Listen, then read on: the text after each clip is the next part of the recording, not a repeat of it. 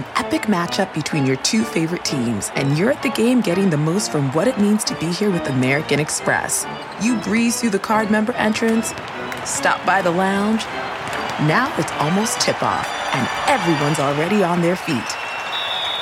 This is gonna be good. That's the powerful backing of American Express. See how to elevate your live sports experience at americanexpress.com/withAmex. Eligible American Express card required. Benefits vary by card and by venue. Terms apply. Angie's List is now Angie, and we've heard a lot of theories about why. I thought it was an eco move. Fewer words, less paper. No, it was so you could say it faster. No, it's to be more iconic. Must be a tech thing. But those aren't quite right. It's because now you can compare upfront prices, book a service instantly, and even get your project handled from start to finish. Sounds easy. It is, and it makes us so much more than just a list. Get started at Angie.com. That's ANGI, or download the app today. Now entering Nerdist.com.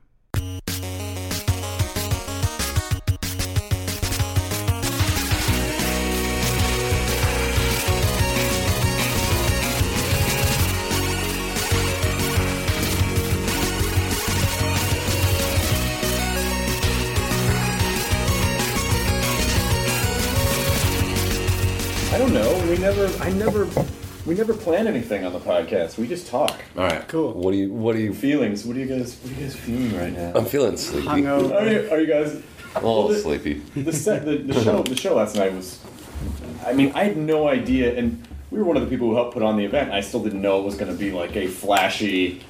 I just thought, oh, it's in a club. I don't think I realized at the time. Oh no, it's actually at Austin City Limits With Russian acrobats.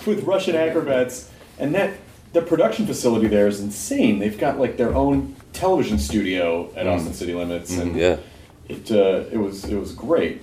Did you guys have any idea that it was going to be like? I'd never been in there before. I mean, I've played Austin City Limits a number of times, but the venue just moved. Yeah. It was at UT in this kind of old TV studio, and now it's this thing. So I'd never been there before, and I was pretty knocked out. It was swanky. It was totally swanky. But it is sort of hard to compete with. I mean, we did our panel, which was really fun. We did the panel with the Cirque du Soleil people. But did you stick around to see the Tumblers? We couldn't. No, we had to go. I did watch the Tumblers just incessantly chain smoking the Russian guys outside, and I'd seen them like warming up and playing basketball, and these guys are in like peak physical condition, right? They're like throwing each other around, and then they're out on the balcony just chain smoking. Gives you hope, huh? It does. But there's something about the Russian DNA where you can drink vodka and still be ripped, and you can smoke and still run around stage in circles. It's the suffering gene, I think. I think maybe that's what it is. Yeah. They did this one stunt where there were literally 3 guys on top of each other's shoulders, and then a 4th guy got on someone else's shoulders and did a backflip and landed as the 4th guy on top of this people tower. Wow, That's insane. How would they do that? I'm sorry we didn't see that. We had another show to go to after that one. I'm just saying if it's something that you want to work into your act, I don't think anyone. I mean, no one would be able to compete with that because the band's great. You got the music thing down, right? If you just could do some tumbling. Dan's got the chain smoking thing down. I do. I have that part of it. I don't know with the backflip. But how many shows are you guys doing at South by? 1 million. Too many. 8. You're doing 8 shows? Yes. Jesus. Are they full sets? No. Oh, okay. Some of them are. Last night was 30 minutes, and then we had it was supposed to be an hour-long show, but it ended up being another 30 minutes. It got truncated to 30 minutes. Is that okay? Do you mind that? Or we mind it a little. I mind it. Yeah. I mind it because people wanted to come and see the show. And there were a lot of people. It was 1:30, and there were a lot of people still there, and they were saying, you got to get off stage. And we got off stage, and people were still standing around like, come on, play some more songs. They could see us. There was no backstage. They could see us standing there. They're like, come on, play some more songs. And they wouldn't turn the house music on because there was a decibel limit outside. So there was just a big confusion, I think, between the audience and us. And so the show stopped suddenly, and all of a sudden there was just emptiness. Yeah.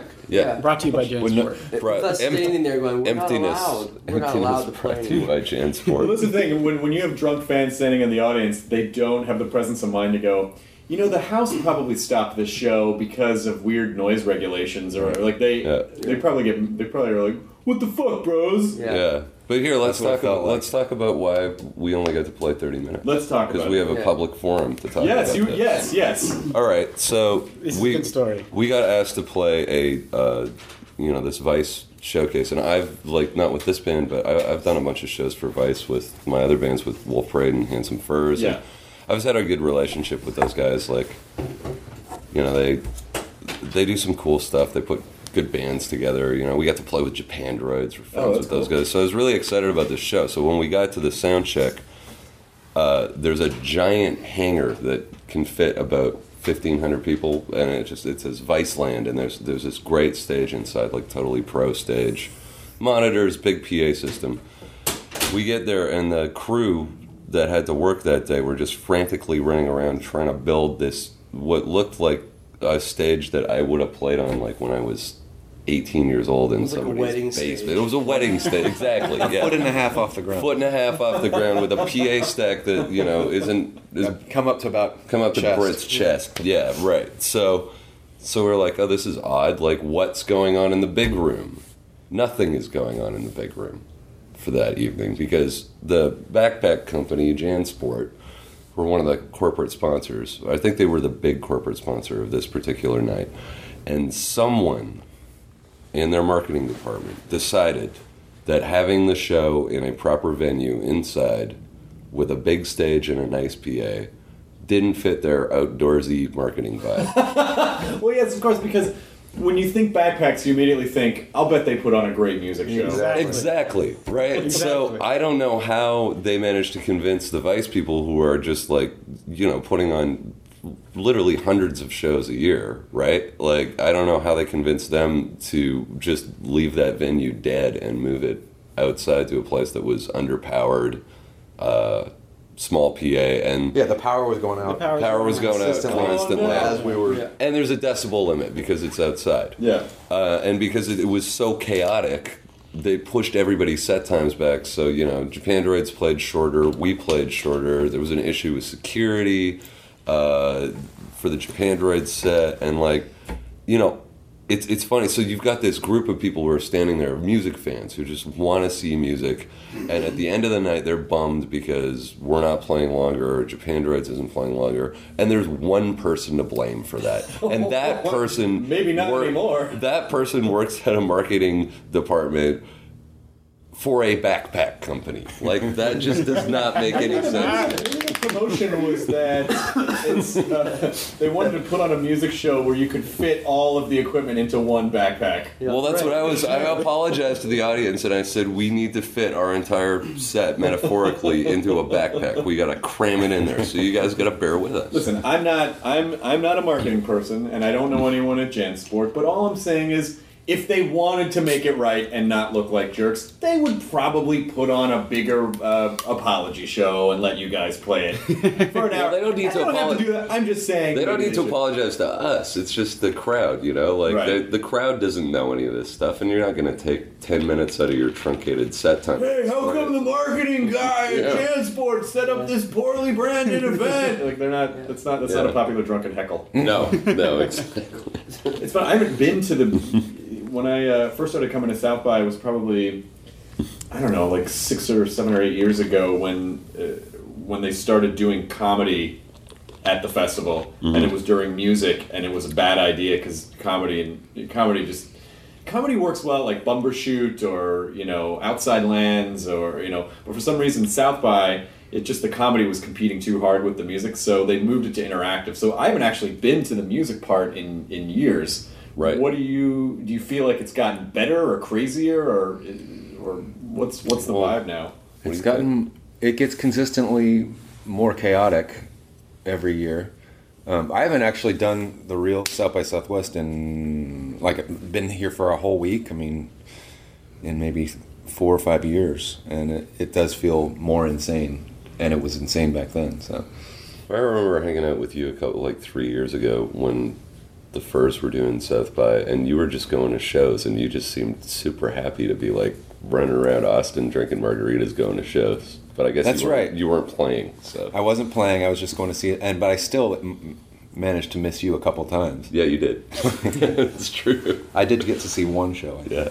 Are you guys going to get to see anything while you're here, or is it pretty much just... I just heard Depeche Mode is playing. Is that right? What? No way. Really? No. I saw that in the paper. That couldn't be right? It was just listed. No, they have a new album. They just played on late night, some late night show. Well, then maybe it's going to happen. Yeah. It was just listed at a place called Brazos at 9 p.m. on the night that... It's like they're playing opposite the Flaming Lips. Oh, What? wow. Oh shit. That Jesus. night. Damn. Aren't we playing with the Flaming Lips? Yeah, but I mean, we could leave the We're Flaming playing Lips and go early, see yeah. Depeche Mode. I would do that. Guys, you understand. Blame it on Jansport. Sorry, guys, Jansport. Jansport. Sorry, it's marketing conflict. Jansport. Gotta go. Go over and watch Depeche Mode. Stooges are playing tonight It's just the with, first I heard of it. I can't believe that's true. Anyway, Stooges are playing with who? with Japandroids Right. at Mohawk. We're gonna try to go to that. We're going to try and go to that. I wonder how it is for the, I mean, obviously, if when a festival like this scales up and they get bigger and bigger bands, I wonder if that's good for unknown bands or if it makes it more competitive. I think it's worst for Yeah. Oh, yeah, I mean, it's way worse. does anybody Yeah. here really think that anyone is coming to this festival discovering anyone? That's now? a spring break I for mean- industry people. Yeah. Oh, yeah. I guess- It's all it is. I mean, if you're a little band trying to get somebody to see you, then like It's sad. it's really sad. I mean, the internet, the bands that are, about to be discovered are already picked out before, Yeah, yeah. everybody knows what showcases they're going Right. to, what showcases they're going to cover. I've fortunately never been in the position, like Wolf Parade never played South by Southwest, so I've never been in the position where, you play at the taco joint out by Barton Springs and you're like third of 8 and hope that somebody comes to see you. And, Do they you're not pair- getting paid, and you've traveled, a day to get it. Yeah. And you're probably Yeah. sleeping in your car because there's no Right. rooms. Yeah, and then It can be brutal. and then you got the crawlback shows. We're in a very fortunate position. Yeah. Well, because if you walk up 6th Street, you can hear a different band every 3 feet. Like Right. all the bars have all these bands, and so I think it feels like in some cases these bands are getting heard by people, but it's more like background. Yeah. They're sort of like background bar bands. So The like people- the ambient sound. Of, Yeah, yeah. It's just the soundtrack to drunken escapade. Austin is such an interesting city because Austin seems to exist in complete antithesis to the rest of Texas. There's this bubble, and they have the Capitol building. Yeah. Right. And so there's this amazing artist community, but there's also kind of like bros that hang around Austin too. It's just like this weird clashing of two completely different classes of people. And when you're walking up 6th Street, it's like, this is a little bro heavy for me, Yeah. So like the fringier areas, I think, are where to see the better stuff. Austin was the first place I ever played in Texas. And then we had a show the next night in Denton. And I was in Austin and I was like, oh, Texas isn't anything like I imagined. And then we played an 80s night in Denton. And it was super bro heavy. And I was like, Texas is exactly like I imagined it. You played an 80s night? Yeah, we played between 2 DJs in Denton. And they send you to Denton because it's cooler than Dallas. Are you serious? Yes. Really? Yes. Oh, you're from Texas? Yeah. What part of Texas are you? Temple, which is an hour north of here. Oh, okay. And then I lived here for 13 years. Yeah. Yeah. Can you pretty much live wherever you want when you're a band because you travel so much? You just kind of need one home. Once to you park get your a car. certain level of comfort, so a certain level of success, you sort of can. I mean, it's still an effort. We have to plan things out more in advance. We can't just pop over to each other's houses. But we make it work. Yeah. Dan just moved away from us. I did. Where did you move to? I moved to San Jose. Oh, really? Yeah. What's up in San Jose? Yeah, that's the question. My fiance is up in San Jose. Okay. Yeah. That's fair. But I was living in Los Angeles for a year, and then I moved up there recently. Got a place. I have a studio up there. It's really, it is a totally different world than Los Angeles. When did you realize you were actually moving there? Because I thought you were just going to go up there for a couple weeks. Somewhere during the Australian tour, You were like, I was like, I gotta get out of my situation in LA, and I gotta right. move. Well, that I makes gotta, sense. and I wanted to move in with Biljana, and and got a place, and yeah. Suddenly, I heard you were buying furniture, and that yeah. you were buying a bed. What? And then oh, okay. He's not coming back. gotta find a place. Moved in. I mean, if you get tired of San Jose, what people don't know right now is that this is a very snazzy Marriott quasi suite. Yeah, I guess I could move in here. There's a small I like refrigerator my place. and an inductive heating grill top. I mean, why would you need anything else than this? You got some sweet art there. Yeah, there's some sweet art. Did you put that up, or did that come with the room? It came with the room. I kind of, I figured let the experts at Marriott just decipher my art tastes, and they were pretty right on. I like abstract colors. This sort of a microscope slide, which is nice. Beautiful. Exactly. Yeah. And then there's a close-up shot of a leaf, which is really nice. You got the science room. Yeah, and then that one right there just sort of looks like someone accidentally hit the photo button on their phone when they were trying to check their contacts. Yeah. And it just got that picture. But other than that, yeah. I'm in so many hotels that it almost kind of doesn't even matter to me. Do you guys? Do you tour bus it or do you fly? Depends. If we're doing a long tour of, the States, then we'll be in a bus. But mostly we've been flying lately. Yep. We flew all over Australia, and we got a lot of one-offs this year, so we'll be flying. Right. So you guys are essentially Divine Fits are sort of a mega band of all these bands that just sort of like lava lamped together into one band. You're sort of like. I like that terminology. A lot better than what I usually do. Yeah. What do you usually get? Oh, super group kind of thing. Oh, this. That's fine. That's fine. We are a super group. Yeah. I mean, everyone. It's so. What are all the bands? It's Wolf Parade and Spoon and Handsome Furs. What other Papa.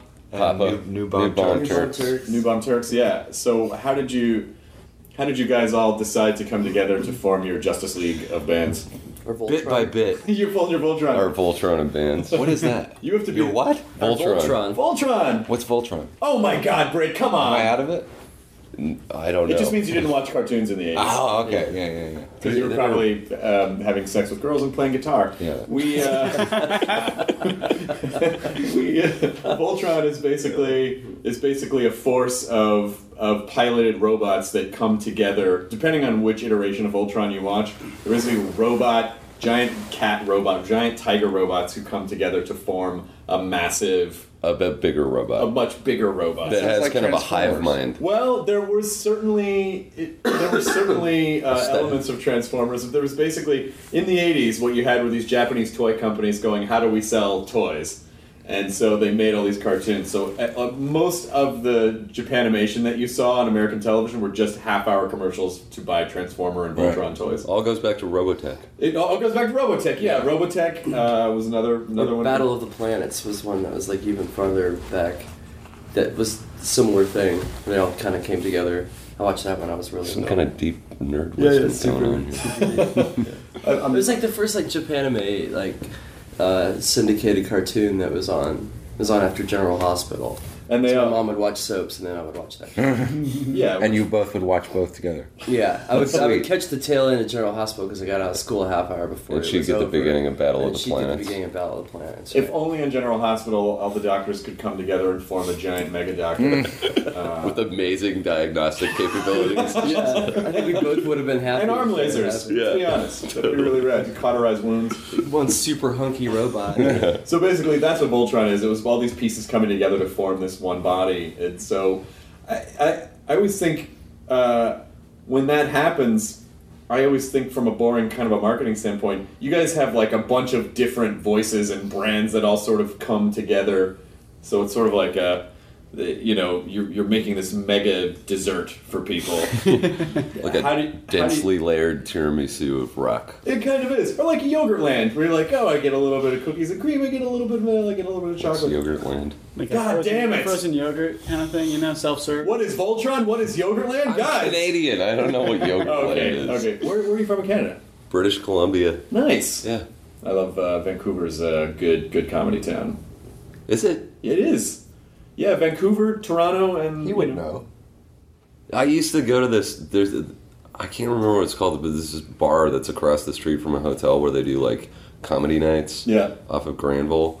And I used to see, like, traveling comedians in there just pounding booze, looking miserable. No, that sounds like comedy. Yeah.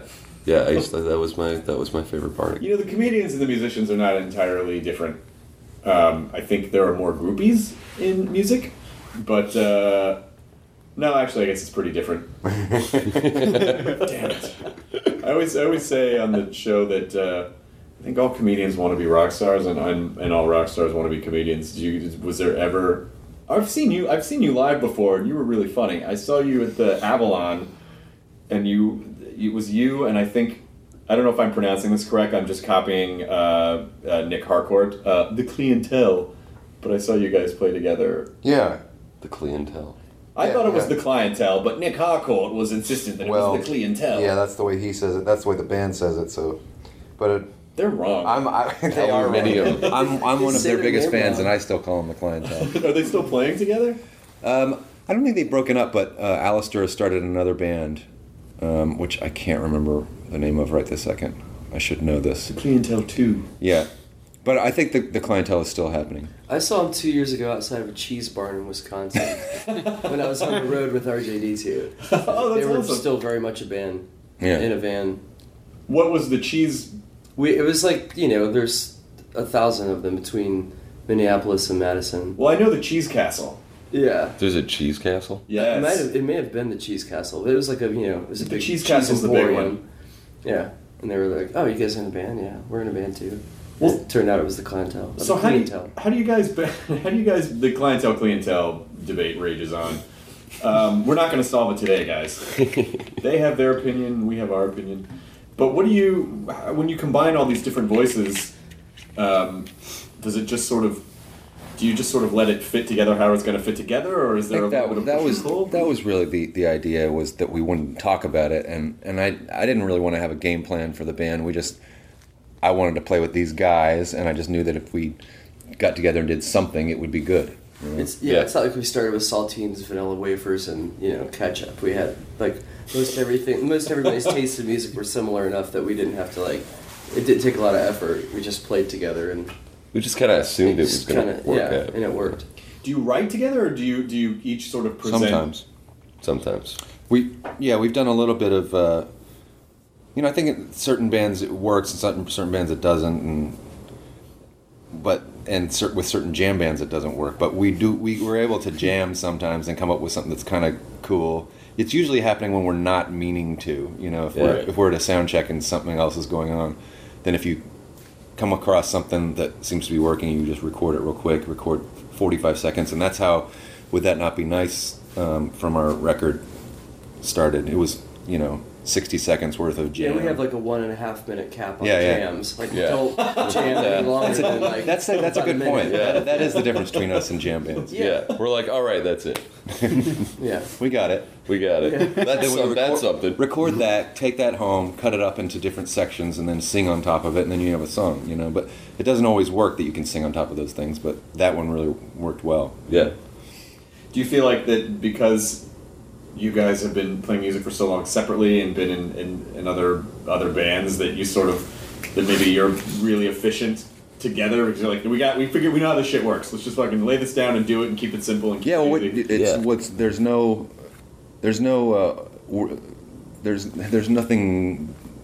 We're not being intentional about it when we're doing that kind of stuff. I think it just happens, and I think it is maybe because we've been in so many bands, but we do have some kind of spark between ourselves, some kind of chemistry that allows it to happen.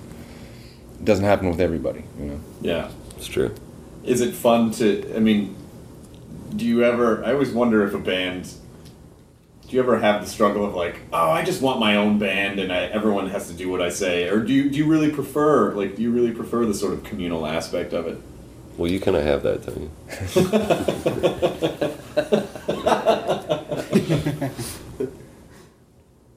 Huh? I've been in both situations. I think that when you combine tastes and combine ideas, you come up with something greater than you could on your own. Yeah. I really do think that. And I don't think I got that one maybe 15 years ago, but I get it now. Well, you in particular, you seem to write pretty fast. I mean, Spoon, you guys bang out entire albums. Oh my god! When I first discovered you guys, Jesus Christ, it was like a treasure trove of all this amazing work. How do you manage that? I don't. I mean, it doesn't feel fast to me, but I do hear people say that sometimes, you know. But some bands might only make an album or two over like 10 years. Right. That's a modern. That's a completely modern thing. It is, yeah. That's like the U2 Metallica model. Yeah, or even the radio. You could put Radiohead in that category as much as it. And you know why that is? Because the money is in playing shows, not in making records. Yeah, and that stretches out everything. Or if you have the hit record, you're gonna you're gonna milk it for a while. You're gonna want to stay on the road as long as possible to make as much money off that album as you can. I mean, like huge bands like U2 just tour for 2 years an album. You know, then by the time they get back home and they can write more. That and Pro Tools. Yeah. That stretches it out. Slows it right down. Yeah. I think there's also an aesthetic thing that happened somewhere in the like early 2000s with like maybe like Neutral Milk Hotel. That Airplane Over the Sea record was like the touchstone for that, but it seemed like all my friends were playing music around then, like when Wolf Parade started. It shifted from trying to write songs that people would connect to, like the focus was on, we're going to write a song that's like really great, people are going to love it, to writing these grand sort of statements of intent that were like an entire album, you know, and that Neutral Milk Hotel record is really successful at that. That's just a really great piece of work that's totally complete aesthetically. But for that record, there's like 5 records that are like, all right, just because there's 80 minutes on a CD doesn't mean you need to fill it all up, you know? There's sort of like that Elvis Costello thing, though, where I really just get the sense, he just kind of gets an idea in his head and then he just go record it and they just puts it out. They don't really, there's not a lot of like, we have to make an event around the release of I mean, I don't even know, are there even really events around music releases anymore, or is it just like, just get it out there? You try to make it an event, you know? I don't know. I don't know how many people care, but I mean, albums is still what matters to me more than anything. And when we put one out, we try to let people know, you know, this is the deal. This is the most important thing we do. And how are you able to? How do you do that now? I don't know. You go play a bunch of record stores. I mean, I'm looking for creative ideas. You do secret shows. Yeah. I mean, when we announced the band, and I guess like when our record was ready to go, we did this hometown show thing where like our first show was in Austin at Continental Club, right? Right. Yeah. And then we flew to Montreal, and then we flew to Columbus, Ohio, and then so each of our hometowns. Because you also have the challenge of, you know, for some of the public, you're a new band because there's a new name, right? And so it's not for most of the public. For most of the public, so it's not like you can be Handsome Spoon Parade. Like you have to, you really gotta. You have to let people know, like, hey, it's us. Yeah. And we're in those other bands that you like, but now we're together. Yeah, you do. And things will happen, like we'll be playing a show in Boston, and what was it that the kid came up to you and said, what are you doing here at this show? Yeah. You're like, I'm in the damn band. and then you were like, and Britt from Spoon's in it too. And he was like, what? He's like, he said something like, I bought tickets because I heard the song on the radio and it sounded like Spoon, so I thought I liked it. Yeah. But he was shocked to find out that I was in the band. You know? That's really funny. Yeah. Do you think, because there is sort of a nice, I mean this in the best way possible, there is this kind of a cool like Fleetwood Mackie thing going on. So like, you sing some of the songs, like I don't know, it's like my favorite bands are like that. Yeah, it's really cool where you go, everyone is contributing. It's not, you know, it's not just, well, that guy's going to play that instrument, and that guy's, and then he's going to sing, and then I think people forgot that, like, you know, one of the most popular bands of all time, the Beatles, did that. Yeah, and so now like people think it's odd that bands do that. You know, like, you have more than one singer. Like, weird, yeah. Yeah, that's not weird, and the Clash. Really. Like, Oh, right, of course. Like, the Pixies. It's because everyone actually has something to contribute. Yeah. But do you? So some songs are going to sound probably a little more spoony. Some songs are probably going to sound a little more Wolf Parade. Some songs are. But you know, if you were to make 3 or 4 albums, do you think it would evolve into some completely other thing? I think that's starting to happen. Yeah. I mean, I think so too. Yeah, definitely. I mean that's kind of the general idea for me, was that, you know, if you have Paul McCartney, you have John Lennon. This is an extreme example because we're talking about the greatest band of all time, probably. But, you know, Paul McCartney, if he never would have met John Lennon, he would have gone off and done something amazing. John Lennon would have gone and done something amazing on his own self. But there's no way they would have become as great as they were had they not met and worked together and fed off each other and been competitive with each other and helped each other and fought with each other. And so I wanted to be in a kind of situation like that, you know. Do you feel, I mean, are the other bands that you're not working with right now, or are they like, hey guys, what's up? Or do they sort of know you'll go back and forth, or? Yeah, I got together with Spoon 2 weeks ago, and we were working on new music, and, you know, it went really, really well. And maybe it's a good thing, you know, for all the situations. Yeah. How many albums does Spoon have at this point? 7. 7 albums. Yeah. Holy shit. Yeah. You're not an old guy, so 7 albums just for that one band alone. Why, thank you. Is pretty crazy. I said that because we're the same age, so I just wanted to. Yeah, that's right. Feel better about. I'm trying to feel better about myself too. But we're really young guys. That's true. I mean, it's like look at us. Not even in the prime of our lives yet. So you got so much to look forward to. That's right. Shitting my pants. That's gonna be really fun. It is going to be fun. Actually, it's Killbots. You got Killbots to look forward to. Killbots will be great. Yeah. It's not the shitting your pants that's fun. I think it's the idea that you could shit your pants and not care. It's right. You take care of it. Yeah, exactly. What are you gonna do? Like once you I'm have old. what are you gonna do? And then, you know, yes, of course, a lot of things are over for you, but at the same time, you're probably fine. You know, you're fine. It's a whole new world of irresponsibility that's just beginning. A wise old baby. Yeah.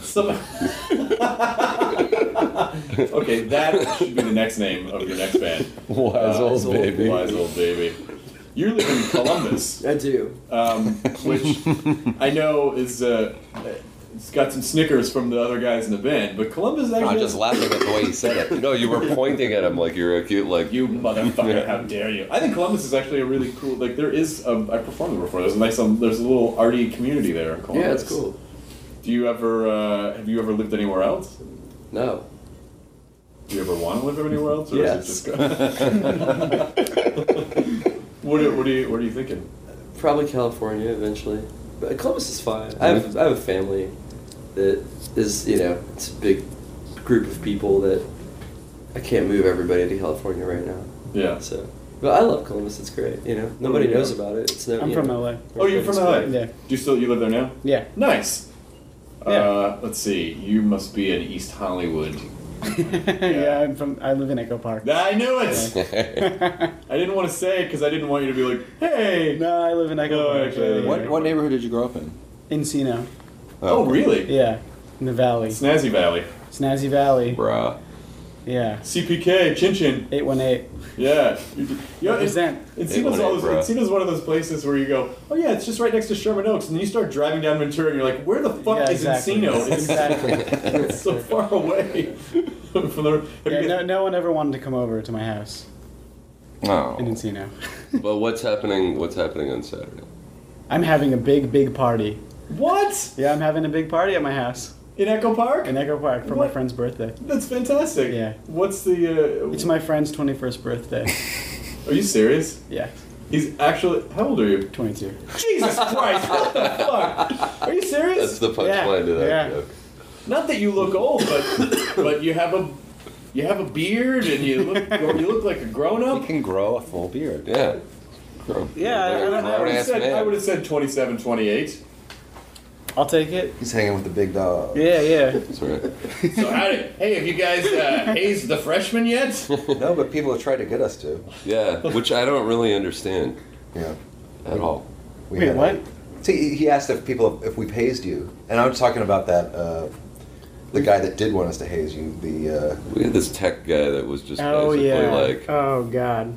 I don't know what his deal was, but it was like a real like jockey almost sports thing where he was just like scanned the band and was like, oh, there's the young guy, I'm gonna mess with him. Yeah. It was so. And was kind of like, come on, everybody, like, right, like, mess with the young guy. We're just like, that's Alex. What are you doing, man? Like, we're just here to play. You're kind of just met you in working for him, Yeah. too. So It was weird. It was a real weird situation. I hope you flipped out and fired the guy in front of everyone to assert your dominance. No. No, Kind of wish I had, but no, I did not do we that. just kind of stood there while he pedaled off on his tiny pink mountain bike towards Brooklyn. So when we talk about when we kind of make reference to, if we ever make reference to like, well, the music industry used to be ... You have no concept of that whatsoever, dude. No, like you guys were talking about South by, how it's changed. I don't no fucking clue. I was here for my first time. How has last South year. by changed since you were 14? That was South by changed since last year for you. Yeah, When my you were first time with here was Papa. last year. So does it seem any different? It's just as fucking crazy. It's Well, so now you crazy. have a hotel. Now I have downtown. my own hotel. Yeah, Dan and I were sharing a room last year. It was 5 of us in one hotel room with one bed. So You're moving up, man. yeah, you Stick know, with us. Climbing the ladder. making moves. It's a good look. It's a good look for you, Alex. I really wish this podcast were going to go up before Saturday so that we could try to get a bunch of people to your friend's birthday party. Oh, his roommate is going to be so pissed. Are you playing? Are you going to play at the party? No, I would probably just DJ from my iPod and.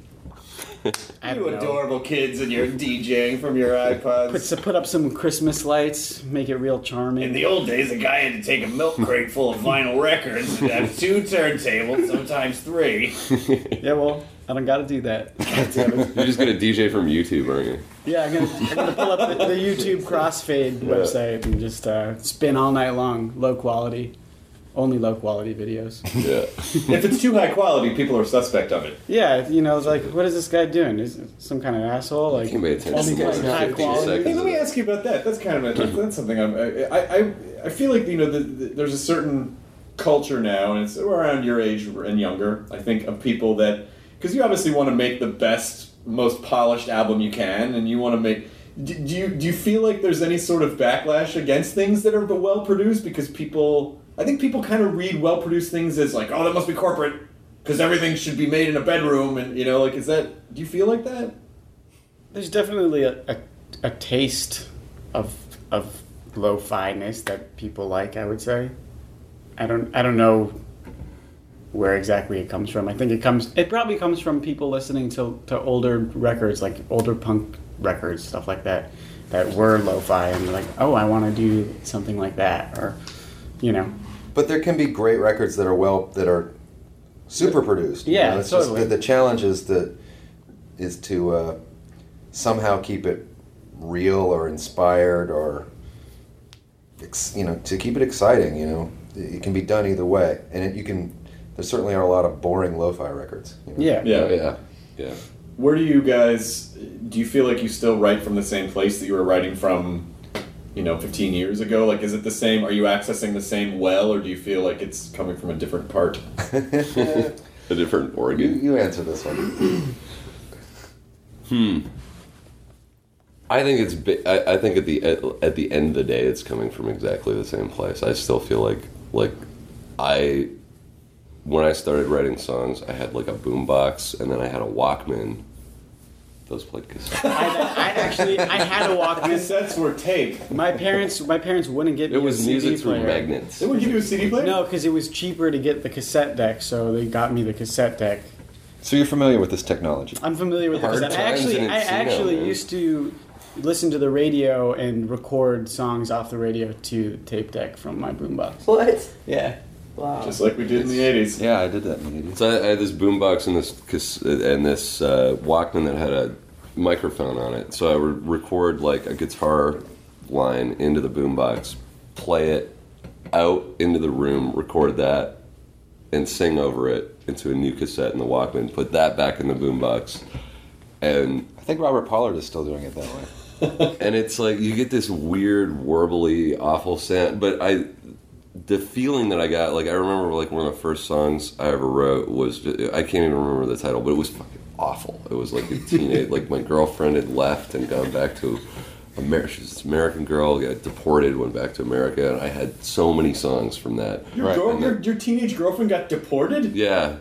Her family was living illegally in Canada. Her dad was working in the woods in British Columbia, where I grew up. Oh, wow. Yeah, so I had all these feelings, and and I remember writing this song, and just on the boombox, and I had this great feeling playing it back, walking around, like, oh, I can sing and play guitar and write like a coherent song, and it's this weird intangible feeling, and I still get that when I come up with something, you know, at home or with the band. I still get that feeling, and that's what keeps me playing music. That's what's up. That's what's up. Way to translate, buddy. Yeah. You know, for the younger listeners. Yeah, 3 words. That's what's up. I'm pulling it from the same well. No, it's just 2 because it's just what's up. Oh, that's what's up. Oh, you're supposed to say hashtag that's what's up because that's how kids communicate now. Sorry. Yeah. Come on, man. Didn't you even know your own demographic? You're communicating in hashtags. It's a trill feeling, man. For real. Yeah. How do you get past the wall? Like when you hit the writing wall, if you hit the writing wall, what do you do? What are your tricks? Try to approach it from a different frame of mind. Like set it aside for a while, or Go see a movie. Booze. Exactly. That does help sometimes. Yeah, it does. Sometimes it doesn't help.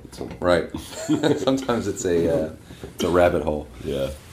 But yeah, I think you just got to realize you can't always get lucky. It's not going to happen every time, and it can be super frustrating. But as long as you keep that, try to remember that. And I can't always try to remember that because sometimes I get super bummed when I can't come up with something, and I want to, Or maybe I have these feelings and I can't express them the way I want to. But do you feel like you're even the best judge of what's going to work and what's not going to work? Well, that's the worst, is when you come up with something and you get that feeling that it's going to work. That it's going to work, and you're like, yes, I have it. This is great. And then you bring it to, your band, or maybe you play it for somebody who's not in your band, and they're like, yeah, that's what, okay, cool, there's something there, like, maybe it needs a little work in the, and then that's hard. Yeah. You might think this is better than it is. Yeah. Well, I think I think the parallel with comedy, I'm sorry to relate it back to that, but I'm just not a musician, so I don't, sometimes you can come up with a joke, like you said, you come up with a joke and you're like, oh my god, this is going to be my new closer. Right. And you get out and you throw it in front of people, and they just kind of stare at you, and you're like, oh, I don't really know anything. That makes you question your entire, it's so ridiculous. But I have a theory about what happens, which is that I think sometimes you can come up with things that are too inside your own head. Right. And the reason that it connects so well in your own head is because you have the sum total of all of your references and your personality that ignite it. Right. And other people don't necessarily have that point of view. So to you, you're like, this is the greatest! And everyone's like, I don't live in your head. You've written the closer joke for an audience of yous. Yes, exactly. Right? Exactly. Or the end set song for an audience of all you. And since usually the audience of me's does not have the decency to show up sometimes. But, is it... So how much of it do you feel is, hey, this is what I want to say, versus, well, it's a relationship and we should try to, form some sort of a pact with the audience about what the material is? I think you got to try to find something that pleases you, and if you know that something, I don't know if I've been in a situation where something really, really pleased me a lot, and I could feel that it was bombing consistently. But if I did, I probably would throw it out. Yeah. It is important to please yourself, and it's you got to be making other people happy too. How aware of you guys are with the audience when you're on stage? Do you sort of go into a bubble and you're like, well, we're just playing and then we'll be done? Or are you hyper aware of the room and everyone and the energy of the room and connecting with them? Hyper aware. Yeah. You must be too, I imagine. Well, as a comic, you have to be. Yeah. Because the only way with music, and maybe this isn't fair, but I think some comics are always like, it's easy if you could just play music because it's music. No, I mean, there's something to that, because if you're having a bad show, you can turn inward and be like, fuck it, and just crank the amps up. You can rely on volume, you can rely on, the fact that the audience knows the songs.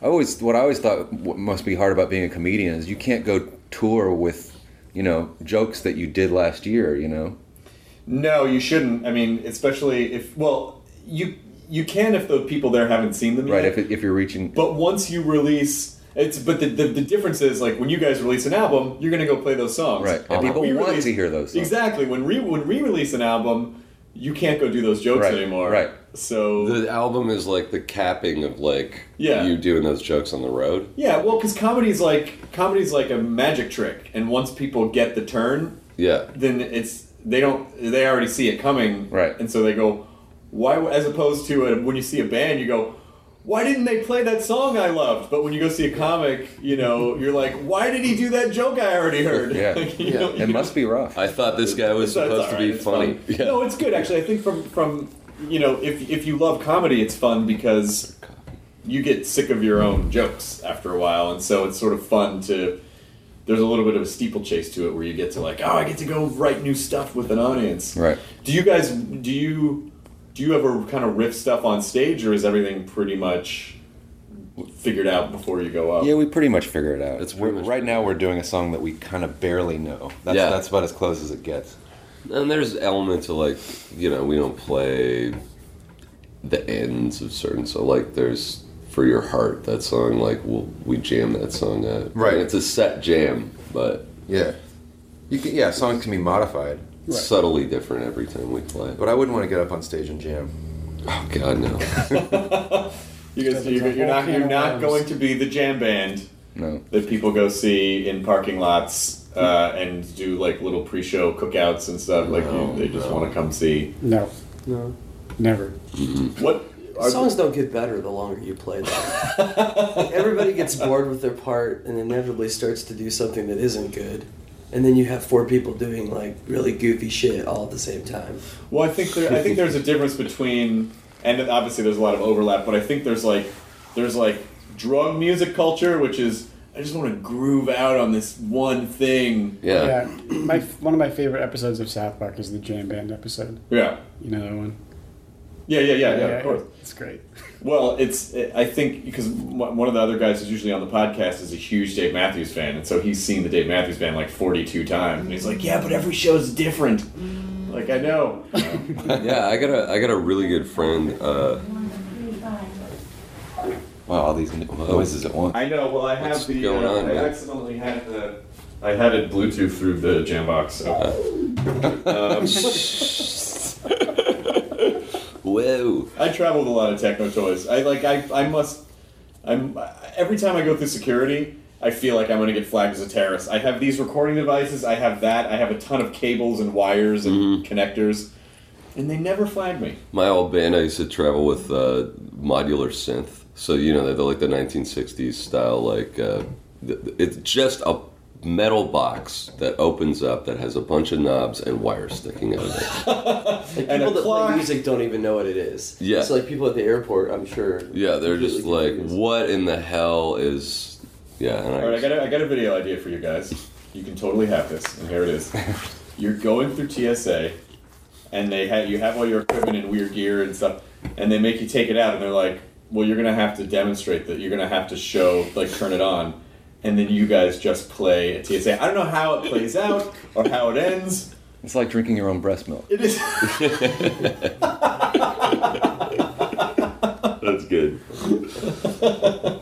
If you could write a song called "Drinking Your Own Breast Milk" and then make that video. Yeah. What are some of the tricks that you guys have when you sort of talk about when you say when you're on stage and something might?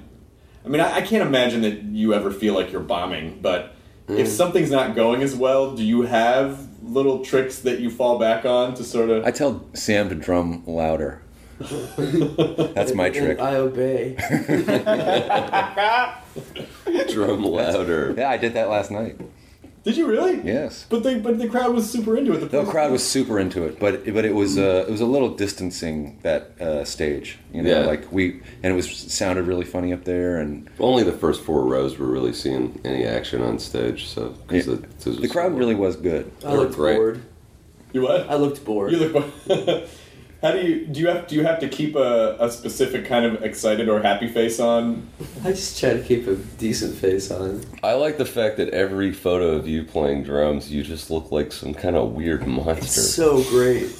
I want to start a blog of like drummer faces. Like, I'm not saying you're not a handsome dude, because I think no, you're it's handsome. funny. But there's some really good ones out there. Like I don't know. I just kind of puff my face out when I play solos. Drumface.tumblr. Seriously, Yeah, but- man. I'm sure there's plenty of great picks. You are a cool-looking drummer.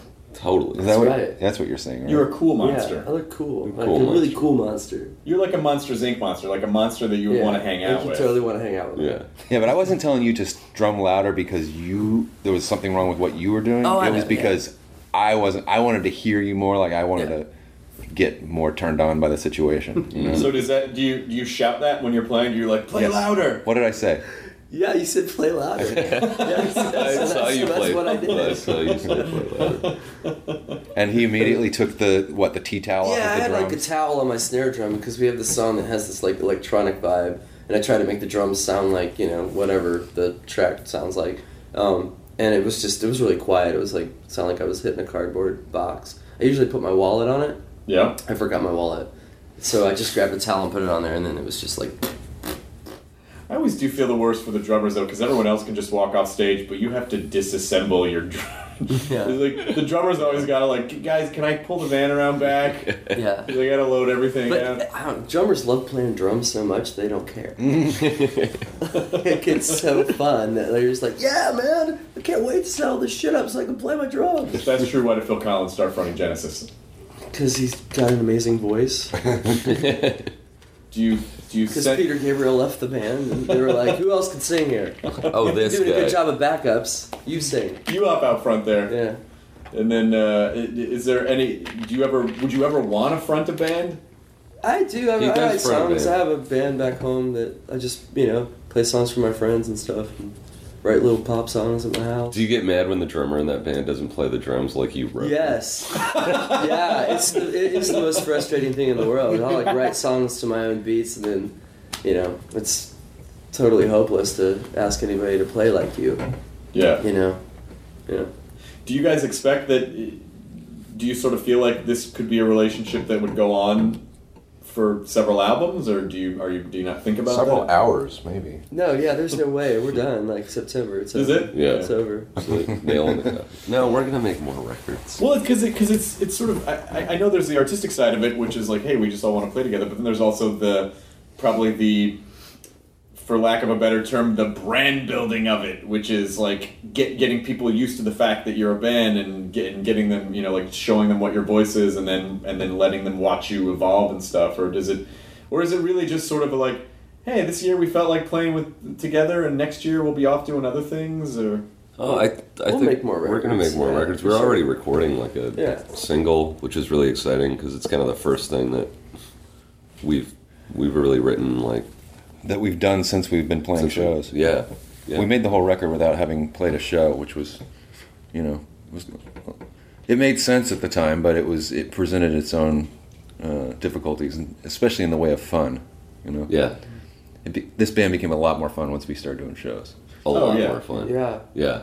Because it seemed, even though we were writing these songs and we were playing them live together in the studio, there was something totally theoretical about it, until we got on stage here in Austin. And I remember the first show we did, everybody was beaming. Yeah, because it was everybody kind of looked at each other and were like, "Oh, that's what you do when you play in front of people." That's fucking band. Oh, I had no Yeah. idea you were such a madman when you play. It's like, Dan just goes crazy. I didn't know.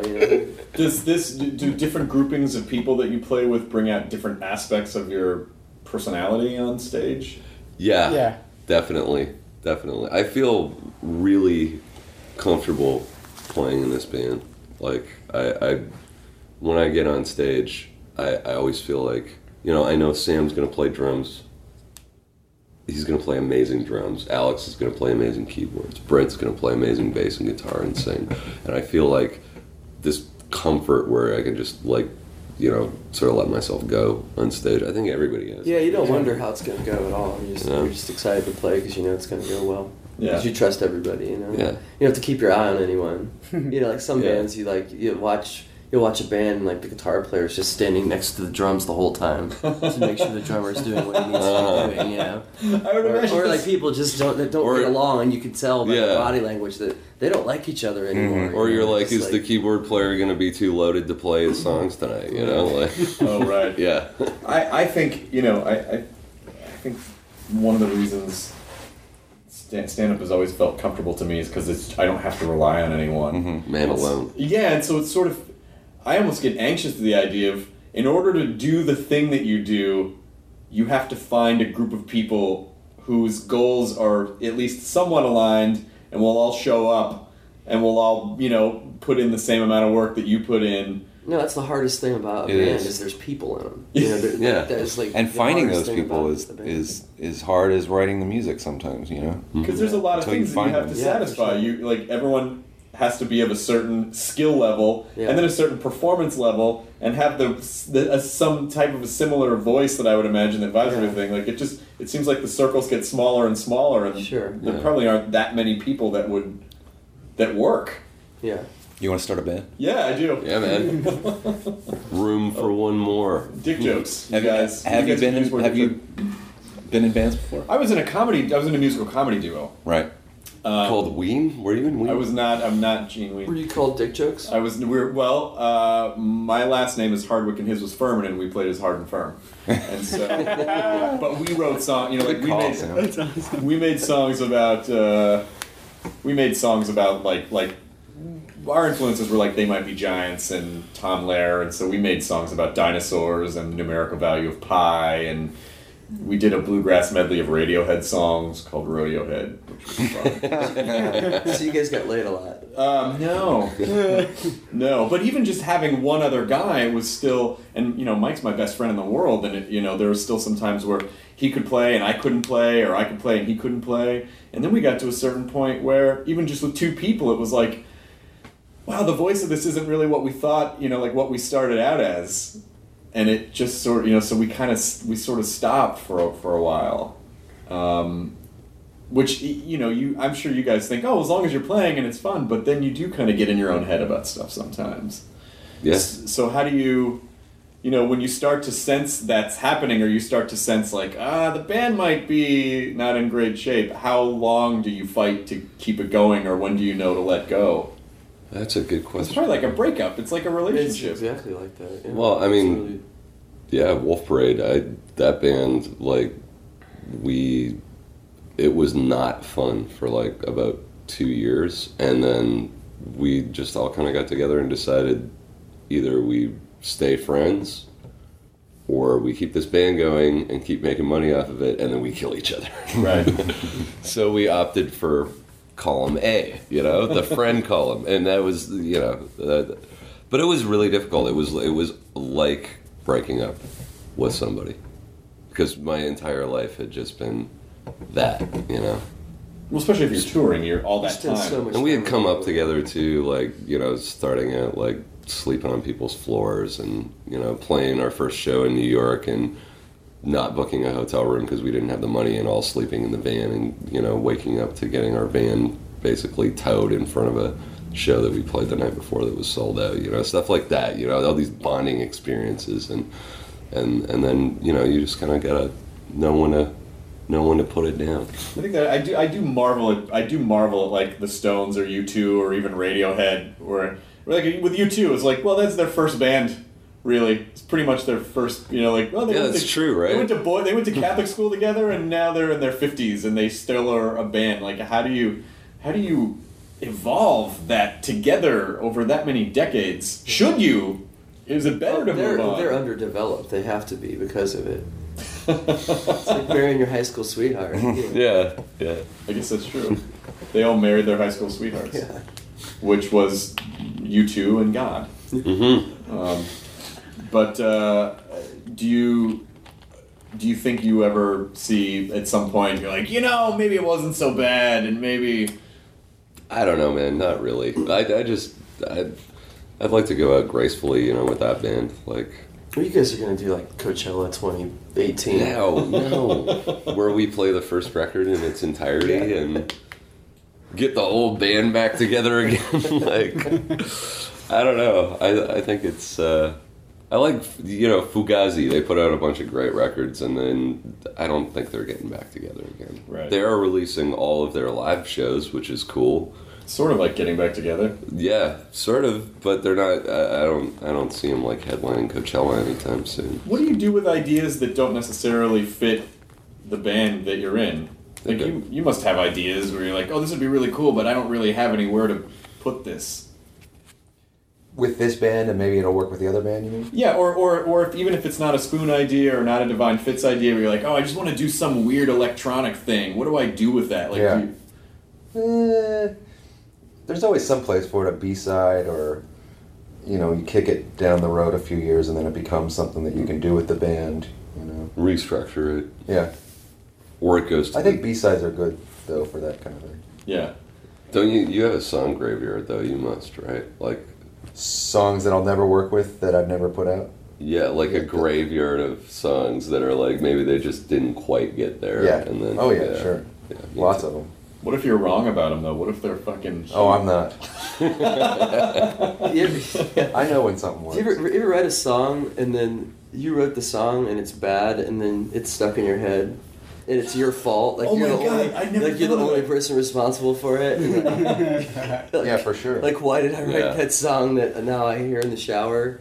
Yeah. Yeah. Okay, what is one example of it? Oh, I'm not gonna sing it. Come on. No, I mean, but it happens. You'll write spend the afternoon writing some song, and then at the end of the day, you're like, that song is a total piece of shit. But too bad. Because you've been Stuck playing in it your all head day. now. Yeah. But maybe that means it's really catchy. Yeah. Well, that doesn't mean good. That's true. Well, sometimes I can start hating even the good songs. Yeah. Like we work on one of those songs last week all day long. Yeah, And by the end of the day, I'm just like, oh my god. Yeah, well, I don't yeah, know. like when you make an album, Yeah, I have the same you don't thing. make an album. You make an album for yourself, of course, but you don't make it so you can listen to it. You pretty much decide those 12 songs you don't want to hear them anymore. Yeah, like these are 12 songs that I never want to hear. I mean, I'll play them and they're fun to play with my friends, but Now you have to go play it for like maybe for a 10 year years or from two. now, I'll listen to our record and be like, oh yeah, that's cool.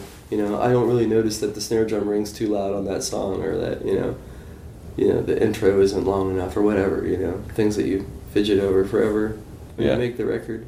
Do you get that obsessive over it, or are you able to let it go? I don't know. I mean, eventually you let it go. But I still don't listen to our record. Really? Yeah, it's violent. Maybe it's just me. I don't know why that's crazy. I don't listen to my own comedy album. Yeah, why would you? Yeah. Dude, that was so funny! Fuck! Just you sitting alone in this hotel room with your Beats by Dre headphones on, eating a Yep. bowl of popcorn, Yeah, listening to your comedy. Right? Yeah, Okay, that's not cracking gonna one out to happen. my own jokes. Yeah. Everyone does it, right? Come on. Hang on, what? Wait, you do that? No. Why would I? We'll spend a little time with you, Who produced the album? Did you guys produce it together, or did someone else? This guy Nick Launay, who He co-produced it. co-produced it with us, and he's probably best known for working with Nick Cave quite a bit in the last 10 years. Has done all of the Bad Seeds records since the mid 2000s, Mid-2000s. and Yeah. Grinderman records. So then you guys come together, and you kind of have this voice that you're trying to figure out, and then you bring in another person to be able to step back and look at that and go, no, I think it's this. Like, how do you... And then you all sit down and eat meatloaf, like, for every meal for a week straight. And then you try to decide how to make the meatloaf better. I don't really know. Is this meatloaf good? Or should we put more ketchup on the top of it? I don't even know the concept of meatloaf doesn't mean anything to me lose anymore. perspective of the whole thing. So, Yeah. I mean, you do need somebody else there to, like, You do. kind of help you with it. Oh, yeah, you played fine on that. Or, like, this sounds great, Let it go. Because you guys did you produce the White Rabbits? Yeah. That was a fucking great Oh, album. thanks, man. See, that's the great thing about being in this band and making records is Britt is... He's really good He's at it. amazing at, like, putting sounds... Like, you are like, putting sounds together and producing stuff. Yeah. So it's interesting working with producers, because I know that you've got a vision of the song that's going to sound good, and then the producer might add some extra ideas. Yeah. But I know at the end of the day, like, in that arena, you're just going to, like, He's figure our it out, editor-in-chief, for sure. Yeah. Yeah. So even if we have a producer, like, we haven't been tricked into doing something that we didn't want to do, because we always have Britt to Yeah. step in and be like, I don't have that. Like, when I go in to record, I'm just kind of like, blah, blah, blah, whatever, like, barf, there's the song, Yeah. and then I'll, yeah. When you talked about, because obviously you said the bands make money by touring, wasn't it sort of, it was kind of always that way, wasn't it? Because then the record labels got almost everything from record sales, right? The artist didn't really get that much from record sales. Maybe you're right. I mean, I wasn't making records in the 80s and 70s and 60s, so, but It does seem like I don't know. Were there tons and tons of festivals to play every summer? There certainly weren't in the States, festivals to play. And now there's just seems to be like so many opportunities for doing show after show after show. I don't know. I think there's a lot more corporate money in rock shows now than there used to be with festivals and stuff like that. Sure. I think that bands can get paid pretty well for they're doing one show here and one show there. And I think that in the 80s, if you sold 1 million records, then you actually made some money off of that. But nobody sells 1 million records anymore. Well, touring used to just be promotion for record sales. I mean, I think especially in the 70s, bands would embark on these huge, ultra expensive tours that the label was footing the bill for. So now the albums are basically promotion for the touring. Yeah, well, I remember reading about ELO going on tour and racking up almost $1 million in debt on a tour that was an arena tour of the U.S. that was sold out. Yeah. Because their production costs were so high, but their production costs were so high because they and the label were like, well, we got to sell the new ELO record, we got to put on a spectacle, So, and now it's totally different. Now it's you don't really expect to make money off of record sales, but the record is promotion for people paying cash to come and see your show. Wow. Well, I guess also if you're Electric Light Orchestra, there's an expectation that they could have set themselves up for that, You can't right? be Jeff Lynne Unplugged. What's he doing? Yeah. I think bands probably spend more money now on live production stuff than they used to. I remember my parents telling me they saw Bob Seger and they expected this huge show, and he came out in a white T-shirt and the band, and they just played to 20,000 people. All of his songs about how his life sucked overhead. after he was 17 years old. Yeah. He loved being a teenager, Bob Seger. He certainly did. So bummed. Everything sucked after 17. Here's how I lost my virginity. Are you guys making videos, or is it... We have made some videos. Do you still like that process? I like it when it works. I like it when you have a vision of what you want to present as a video and someone that agrees with somebody that agrees with you, and then it all lines up and it works. When it doesn't work, it can be a little frustrating. It feels a bit like it's like a 2-minute bad picture of yourself. Yeah. It's this It lives forever on the awful internet. photograph that lasts for 2.5 minutes. Well, the good news is with that is that unlike when MTV would play a video when they actually played videos, then everyone would see it, and if it wasn't good, then people go, "Oh, that fucking sucks." The worst thing that happens if you put up a bad video on YouTube is that no one passes it around, Right? And then no one really sees it. I guess you're right. It's not really that it's not really that big of a deal anymore. Yeah. But are there other outlets, or are you guys actively involved in the figuring out how to market the band, or do you let other people sort of handle that? I think we're pretty involved. Yeah. We like to be. Everything has to go through us. Yeah, I mean, we have to help, approve yeah. everything. We have help from other people, but we pay attention to it and try to stay on top of it. Yeah. Well, this was about an hour, Cool. and that's usually about how long the podcasts are. So I don't want to Cool. keep you guys. How do you feel about it?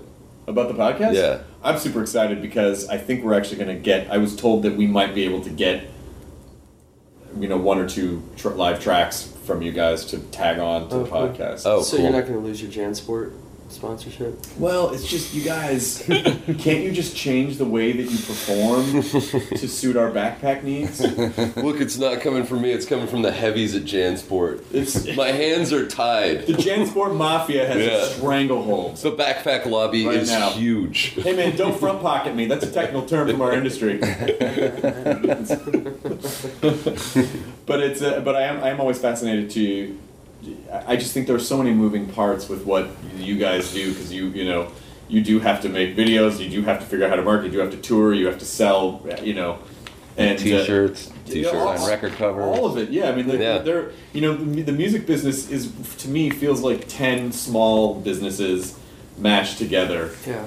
Which is live performance, recording performance, merch, Writing songs. Right, the writing songs that might whole be part thing. of that too. Not everybody does all those things themselves, though, and I think that's another reason this band works, is because Britt's been you've been designing Spoon album covers for 7 records, right? And I've been making T-shirts since my first punk band, and like, you know, I had a bar mitzvah.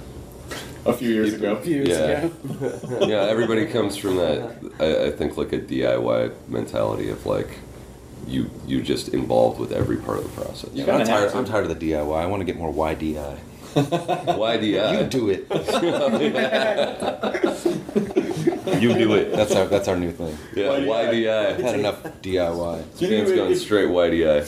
Do you ever wish that do you ever dream about being a band in the 70s that was just like the studio, you know, like the label system just totally took care of everything and just told you where to show up and that was it, and you didn't have to worry about any of that? Aspects of that would be fun. Being told where to show up would be great. But yeah, you know, I don't think I'd ever not want to be involved with making the record cover, and I can't understand why. Well, Prince is a great example of this. You know, Prince really needs to spend an extra 5 minutes on his record covers these days. You know, Yeah. because his record covers in the '80s were amazing, Right. You know, and now they're just crap. Do you think people? And you gotta be involved in that shit. You know. I don't think it's well. The thing, especially with Prince, is that I don't think, because my understanding of the way Prince works is that you're not allowed to talk to him unless he talks to you first. Right. So no one can ever present an idea to him. Yeah. Unless he looks at someone and goes, "What ideas do you have for me today?" Right. If he doesn't do that, then shit just doesn't get done. That's true. Well, that's a problem. That's a major problem. Can't be like that. Yeah, guys, don't go all Prince. That music business is just so over, though. God damn it. I mean, I remember the Purple Rain soundtrack and all the videos that it spawned. Yeah. And it was like, that was a fucking lifestyle when that album came out, and it just sort of feels like, you know, it's not really like the industry, people aren't singularly focused anymore. Their attentions are so splintered with mobile and internet and television, and it's not, you know, now there's so it's got to be the artist's responsibility to maintain that focus. Yeah. And if you don't, then you're dead. I mean, as the 22-year-old guy, do you just probably grew up with that sense, right? That's just kind of how everything had to be because you didn't know any other way. I guess so, yeah. Yeah. I mean, I barely remember no internet. So let's just hurt everyone for a second. What year were you born? 1990. Jesus Christ. I remember not having internet and then having internet with like the dial-up modem. Yeah. And then that was the end of it. I spent all my time on it. Yeah, there was a time when you connect to America Online at 2400 baud. I remember my first experience with the internet was basically our school got like a bunch of government funding because they were like, holy shit, this school in this small town is just producing like a ton of dropout at grade 10. Like people in my school would just be like, I'm dropping out and going to cut down trees and making more money than like anybody, right? So the government was like, we're going to build a tech center in this school and you kids are going to get smartified by the internet. And I went, like, being a total nerd, I got picked for this like early internet class. So I went on to was like figuring out the internet. I found this bulletin board that was a Sebadoh fan site where they had like Tab and there was like a message board, and I went on and I posted like, I don't know, just something about a song. And then checked it the next day, and the community was just basically, I just got flamed. Like, people were like, fuck you, newbie. Like, you suck. You should die. And I was like, oh my God. Like, the internet's terrifying. At that point, and this is just like no graphics, just text. And then I kind of stayed away from the internet. At that point, you just shut down the tech center. You're like, we're good here. So I think it just kind of started like that and just continued. So, what did you post? What kind of comment did you make? I posted that I didn't like a song on that record Bake Sale that they put out on. You stupid piece of shit! What an Because asshole! I thought the one that came out before it was better because the production was a little better, right, on it. But it wasn't like anything crazy. I was just like, oh, the Jason Lowenstein songs on this record aren't as good as the ones on the last record. And it was just like, fuck you, man. Like, and all those comments were from Lou Barlow. Probably. And he gets so upset that he started Folk Implosion. Yeah. Like, I'm not even going to do that band anymore. That was my introduction to the internet. And really, it hasn't changed a whole lot since then. Nope. So it's pretty much the same. Well, hopefully People should pick up. The album came out in November. Was it November 2012? August. August. 2012. Yeah. Yep. But it's really great, and I all the songs. I mean, again, I really encourage people to see you live because the songs on the album are great, but just watching you guys on stage, I know this is a tremendous understatement, but there's no replacement for seeing live music and just kind of experiencing, just that moment. I don't know. It was really fun. It reminded me that I don't get to see a lot of shows anymore, and I just feel bad that I don't get to see more shows. Where did you see the show? Last night. I was at the show. Okay, right, I was at the show last night. Okay. And so it just like being in that environment, and it's like that place was packed, and people were fucking losing their minds.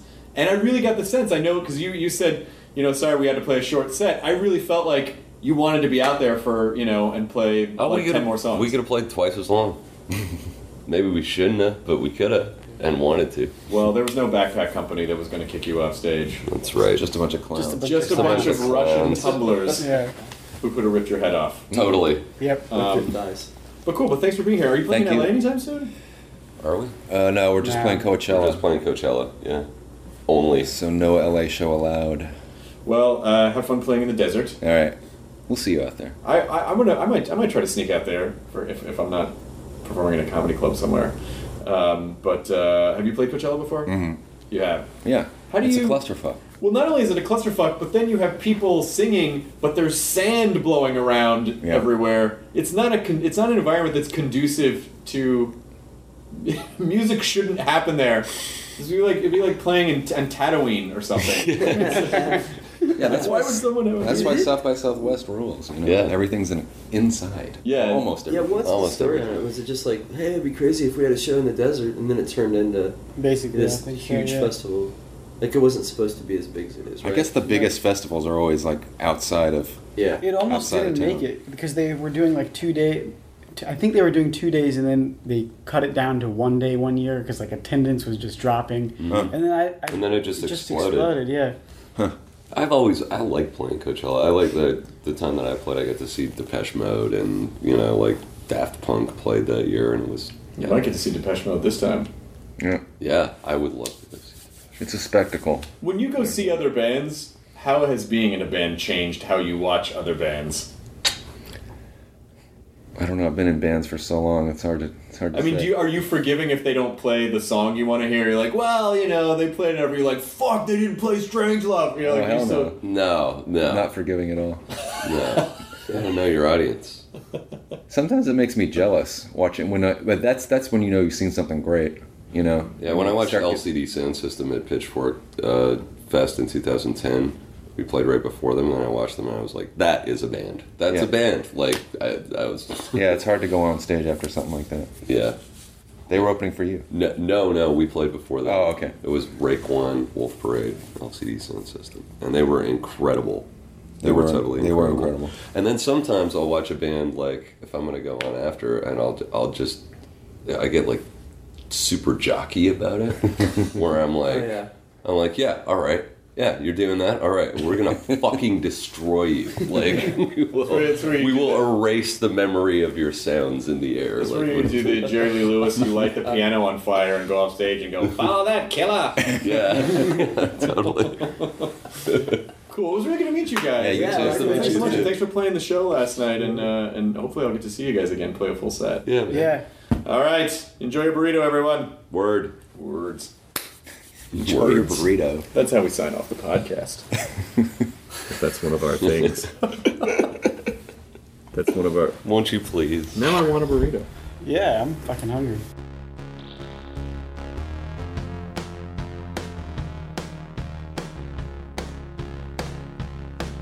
I was stuck on a phone, we were equally nervous. I could not get through.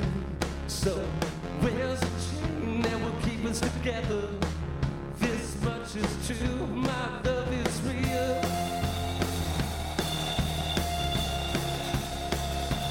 Till it stops. But you wanna go down like my Kowski in a sea of blue. And if I was the king, she's a knife in the water. There was so my love is real.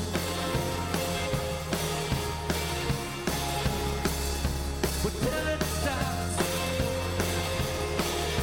yeah. Well, my love is real. But till it stops, yeah. This is love.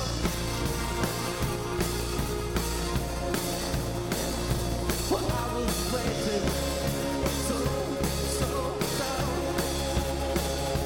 and I will throw my hands for South California, but not a lot to lose.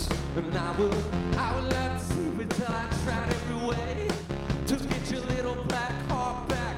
Love is real. Till it stops.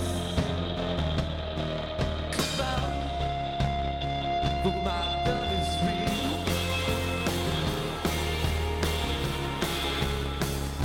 But till it stops, yeah. Well, my love is real.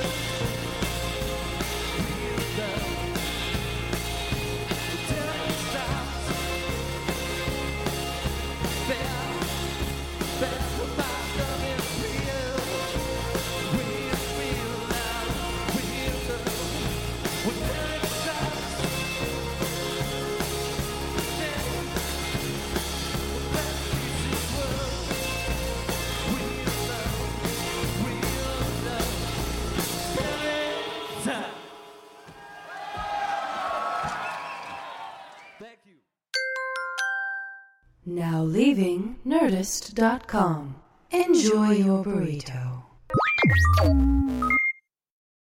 It's all a lighthearted nightmare on our podcast, Morbid. We're your hosts. I'm Alina Urquhart. And I'm Ash Kelly. And our show is part true crime, part spooky, and part comedy. The stories we cover are well-researched. He claimed and confessed to officially killing up to 28 people. With a touch of humor. I'd just like to go ahead and say that if there's no band called Malevolent Deity, that is pretty great. A dash of sarcasm and just garnished a bit with a little bit of cursing. This motherfucker lied like a liar. Like a liar. And if you're a weirdo like us and love to cozy up to a creepy tale of the paranormal, or you love to hop in the Wayback Machine and dissect the details of some of history's most notorious crimes, you should tune in to our podcast, Morbid. Follow Morbid on the Wondery app or wherever you get your podcasts. You can listen to episodes early and ad-free by joining Wondery Plus in the Wondery app or on Apple Podcasts.